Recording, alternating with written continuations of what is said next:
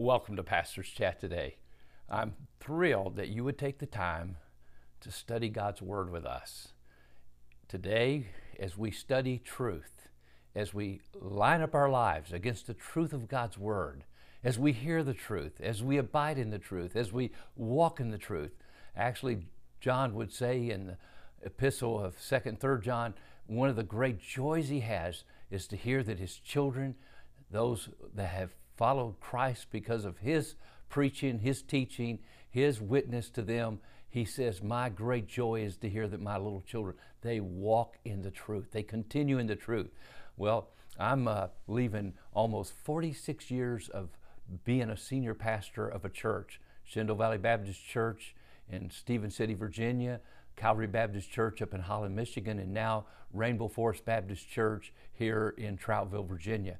And having the wonderful, awesome privilege and honor of pastoring some great people, followers of Jesus Christ, and watching them get to know the Lord and grow in the Lord and mature in the Lord.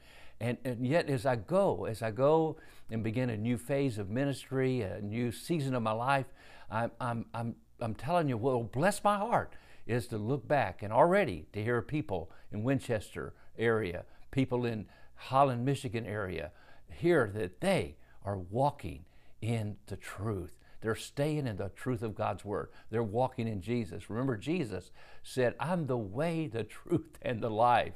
No man can come to the Father but by me. You shall know the truth, and the truth shall make you free. Jesus said, sanctify them through thy truth. Thy word is truth. Truth is so important. When you look at this little epistle of 1 John, these 5 chapters in this first epistle of the 3 epistles that he wrote here at the end of the book of the New Testament, we find again and again and again, he's talking and using the word know over and over again. He uses the word believe. He uses the word truth. And so that's why he says in verse 7, Beloved, let us love one another, for love is from God, and whoever loves has been born of God and knows God. Anyone who does not love does not know God, because God is love.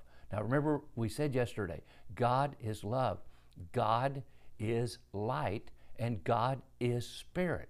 These three foundational facts about God go along with this admonition that he's given us that we should love one another. Love is the nature of God, for God so loved that he gave his son. And that's what he talks about in these next verses. Herein is love, not that we love God, but he loved us and sent his son to be the propitiation for our sins. If you want to know love, you don't go to the world to find it. You don't go to some person to find it. Now, you might find something that gives you a good feeling, that makes you feel accepted, but if you want to know agape love, that's God love. That's a love that God himself is. It's his very nature. That's why he loves you and me so much. He gave his only begotten son. Why? To take away our sin, to be the propitiation for our sin, to instead of us dying and going to a Christless eternity in a terrible place called hell, Jesus took our sin for us. Herein is love. And we know we're of the truth. We know the spirit of truth versus the spirit of error. Why? Because the love of God has now come into our hearts, and because we have been born of God, we not only love God, we love others in a way we never dreamed was possible. It's beyond us. It's supernatural.